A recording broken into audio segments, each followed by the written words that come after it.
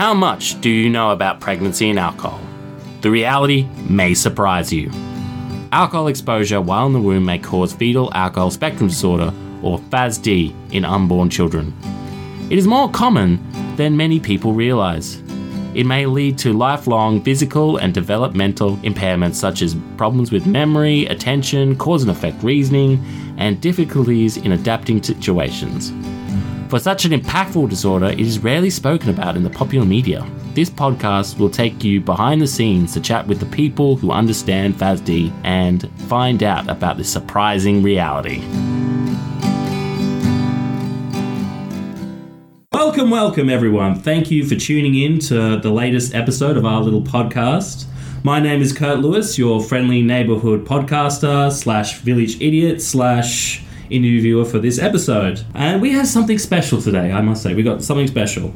Today I'm at the CDS in Caloundra. I'm joined by a number of staff at the CDS who have been nicely enough to come volunteer to participate in this little panel interview we've got going. Today we will discuss diagnosing FASD and the issues surrounding it. Could we go around the room and just introduce yourself to our listeners? And we'll start from, want to go clockwise? Me? Yeah, you start. So, Jessica Doak. I'm a psychologist. I'm on the younger YFASD assessment team. So, we assess the little kiddies from 3 to 7. And I'm Denise. So, I'm a psychologist as well. And I work on the older FASD, in the older FASD clinic. And we see children mainly over the age of 7 or 8 and conduct lots of assessment for those kids in the clinic.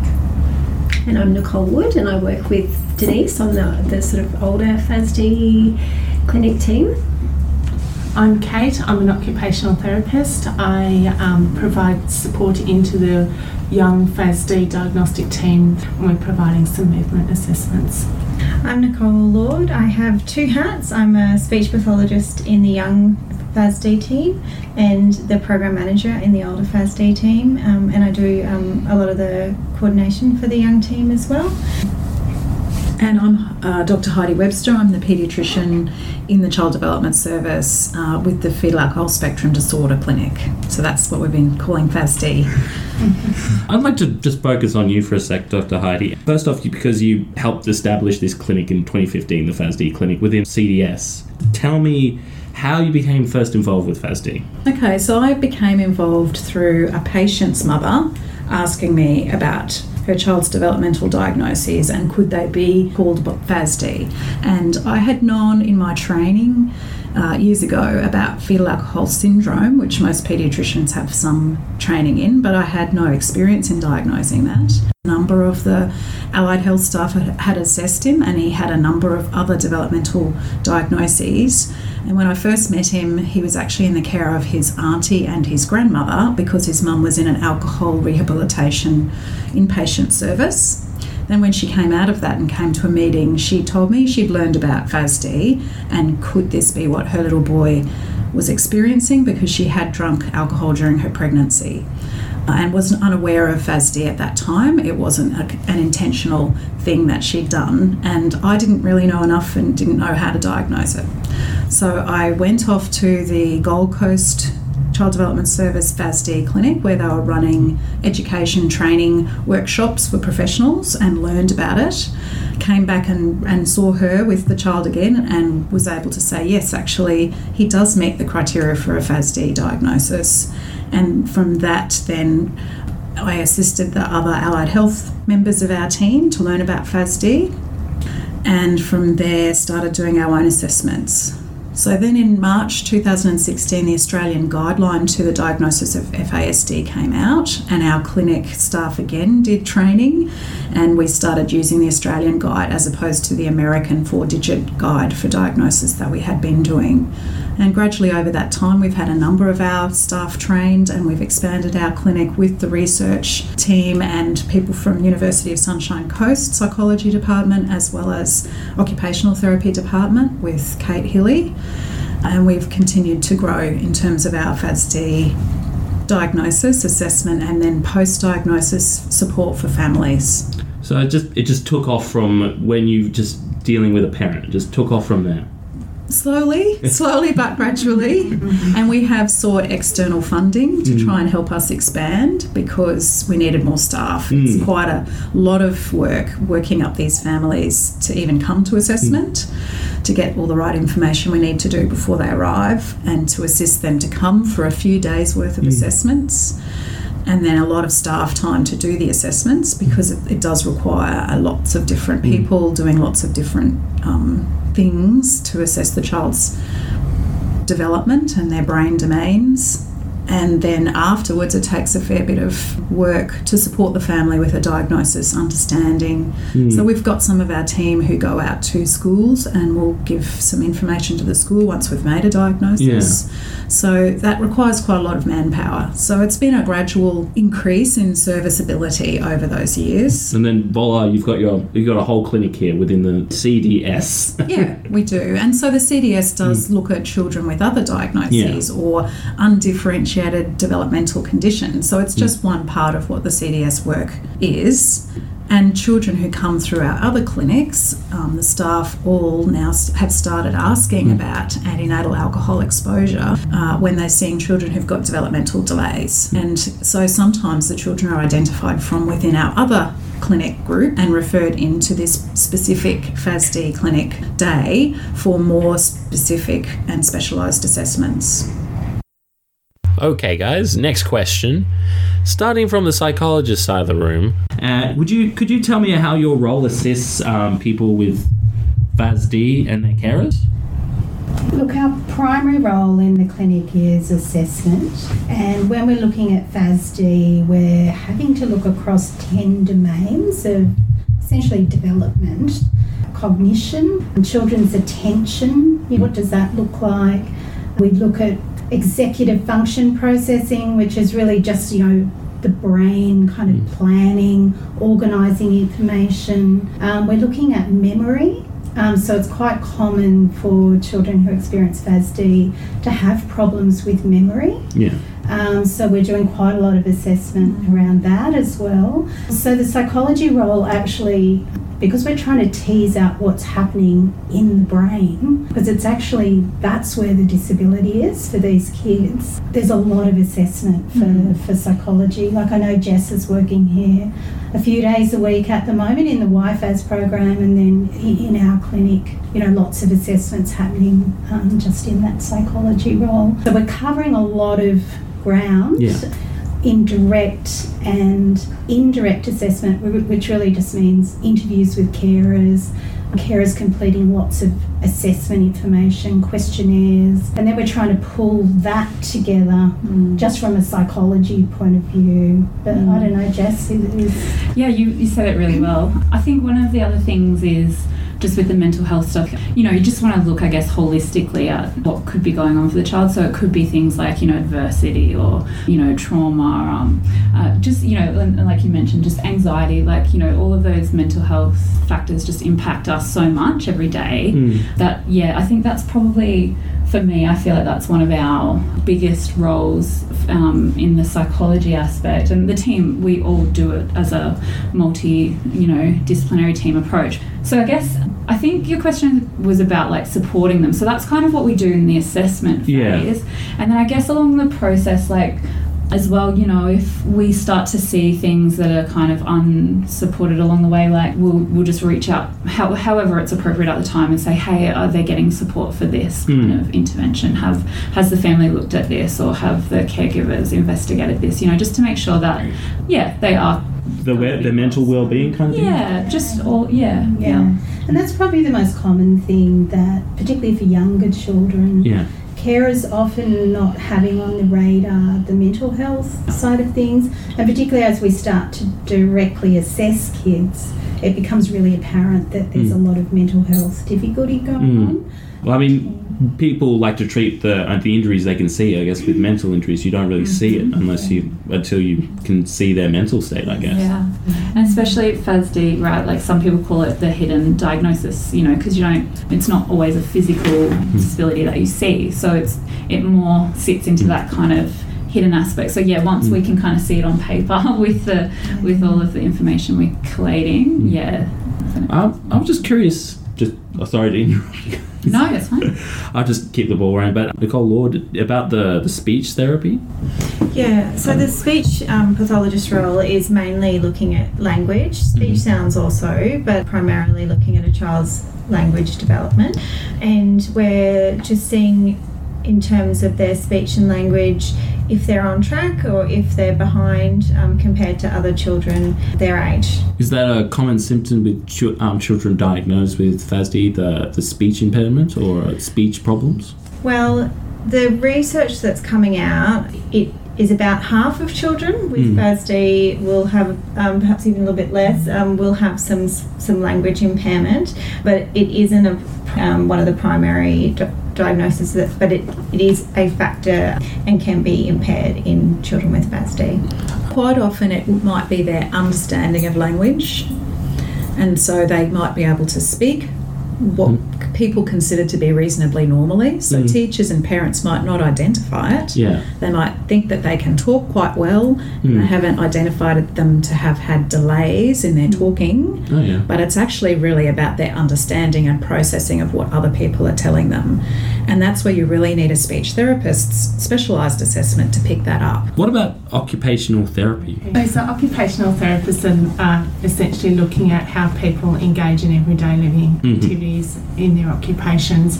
The role, particularly on the FASD diagnostic team, is to really explore motor and movement performance.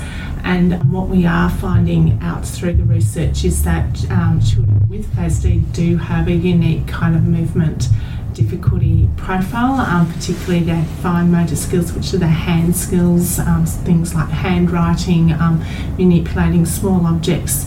Balance is another area that's particularly affected with children or people with FASD. So the role within the diagnostic process is very much looking around that movement and how movement can be affected, because movement is another part of the brain. It's controlled by the brain, and that's another part that can be affected. From a service provision perspective, occupational therapists can certainly help problem solve with families and caregivers about how to help that child engage in everyday occupations, things like self-care, getting ready to go to school in the morning, organising themselves to get to school in the morning. We do have a role to play around regulation and sort of helping kids, psychology, helping kids sort of really manage sort of their emotions and behaviours, particularly in response to the environment around them and processing sensory information. Dealing with emotions, particular trouble with kids with FASD? Yeah, I'll probably let the psychologist talk more about it. Can it's one of the 10 areas that we assess for. So you see the emotion dysregulation and behavioural a lot in that we assess. Kate touched on the sensory stuff there, like that can be a common kind of thing that we see a bit, and it doesn't have to just be, physical sensations, but it's just like an overwhelming kind of response to the environment. So talking about like your tolerance levels, I guess, and we just often see them having meltdowns or just, not easily settled or triggered easily. Yeah. I think would be fair to say. Yeah, and probably some of that too is the brain difference that can be happening for these kids, where it looks like some of the area of difficulty or one of the primary areas of damage can be in that frontal part of the brain. And that's actually when we talk about executive function processing, part of that is about planning, organising information, but it's also about emotional regulation as well, and a lot of that happens in that frontal area of the brain. Yeah. It's like, that frontal area of the brain is like our orchestra conductor and, that's actually directing a lot of our behaviour, our emotion, our thinking. And for these kids, there's something different going on there, where the orchestra conductor is not quite sure what they're doing.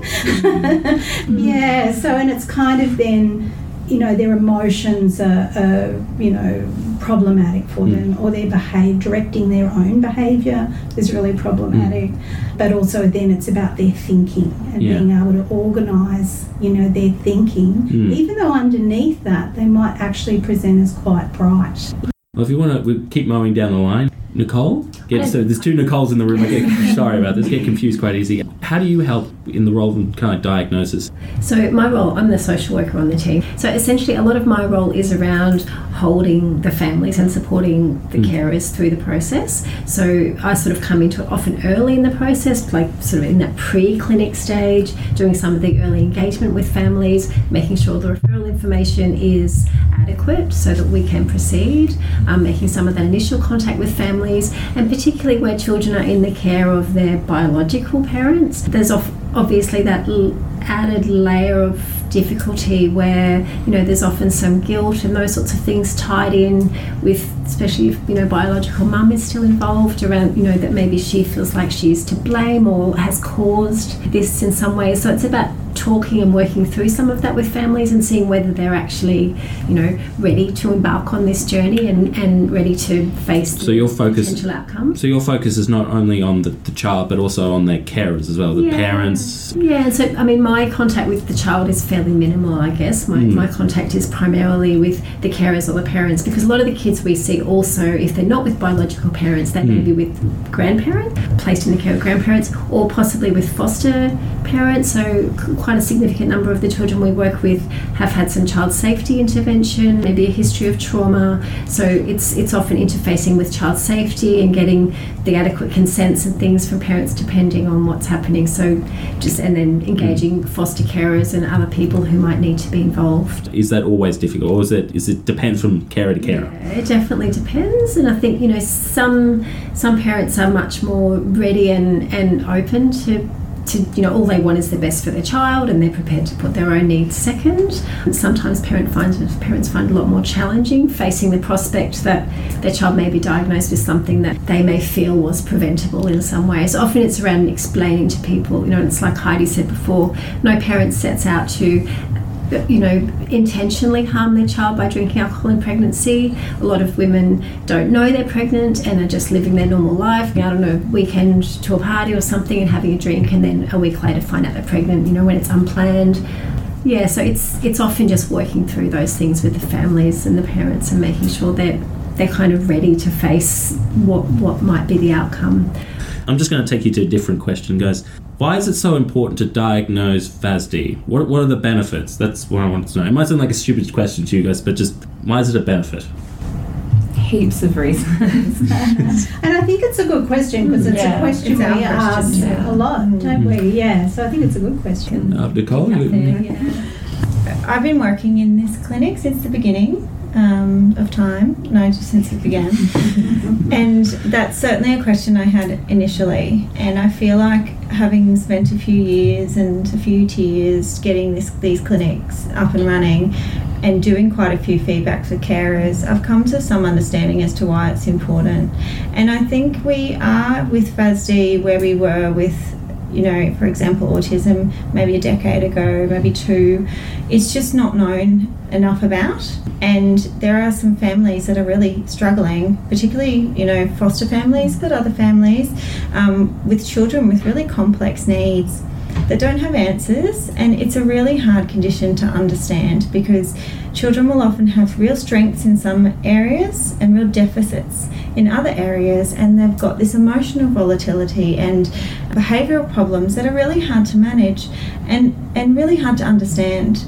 But what I see happen when people get the diagnosis, particularly we spend some time with schools and teachers, is that it switches on a light bulb for them, because they come into a meeting saying, oh, you know, he did this and did that, and then you try and explain to them, actually he doesn't mean it.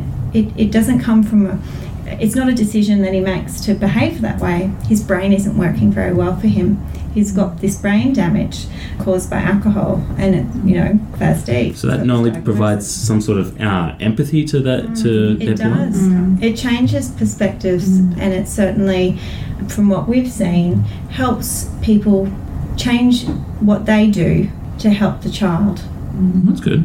You had something to add, Jess? Oh, and I was just going to say, and on like you know, so that's the individual benefits, and then like on like I guess a global or national, you know, state, the bigger level is just unmanaged FASD can have. I think it's a benefit to the wider community to be able to diagnose and intervene, as young as possible.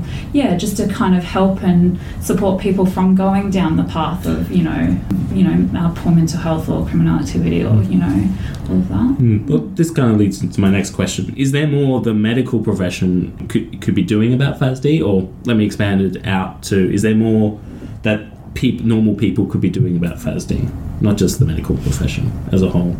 I think the message of no alcohol at any time needs to be clearer. Like, as a mum of young children myself, there was certainly a mentality of a glass or two doesn't hurt, but it's not true. That message isn't, no alcohol is safe. I heard from Louise Gray, she's no alcohol. There's a lot of myths around other alcoholic beverages like red wine or Irish cream that was good for pregnancy, but it's actually not. So that's just none. Is there anything else that you think that, I don't know, anything else, Kate? Yeah, I still think just the message that it is a brain impairment, and it's this notion of that child or that person with FASD, it's not that they won't do what you want them to do, it's that they can't. That notion of can't rather than won't. So their brain can't get them organised or ready or well regulated to be able to have that good behavioural or emotional response to the situation. And people around, I think the community as a whole needs to really understand that. Be more empathetic towards that. Yeah. Definitely. I think that's definitely a must for the community. It's more than just parents and caregivers, it's teachers, it's the justice system, it's sort of at that sort of broader sort of state and national level. I think there needs to be a greater sort of understanding and appreciation. Hopefully with more research that'll become more proficient. That's the hope. But also with more discussions like this, making more awareness and a deeper understanding across all levels of society. So coming back to could the medical profession do more? I think certainly we've got a responsibility to keep training ourselves and allied health people in our community, as well as teachers, other educators, so that those referrals can come and so that appropriate diagnoses are made, and then that leads to appropriate management and treatment plans. And more understanding as a whole. Yes. In general. Well, that's all the questions I've got now. But I'd like to thank you all again for agreeing to speak to me, and just want to thank you all for the wonderful work you do for the clinic. You guys are amazing. Thank you. Thanks for having us. All right. Yeah, thanks for having us. Thank you for listening to this episode of Pregnancy and Alcohol, The Surprising Reality. Please come back next week for the next episode of our little podcast. Any questions about today's episode, then please check the links in the show notes for more information. Pregnancy and Alcohol, The Surprising Reality was brought to you by Kurt Lewis and No FASD Australia. All rights reserved. For more information about No FASD, then go to www.nofasd.org.au.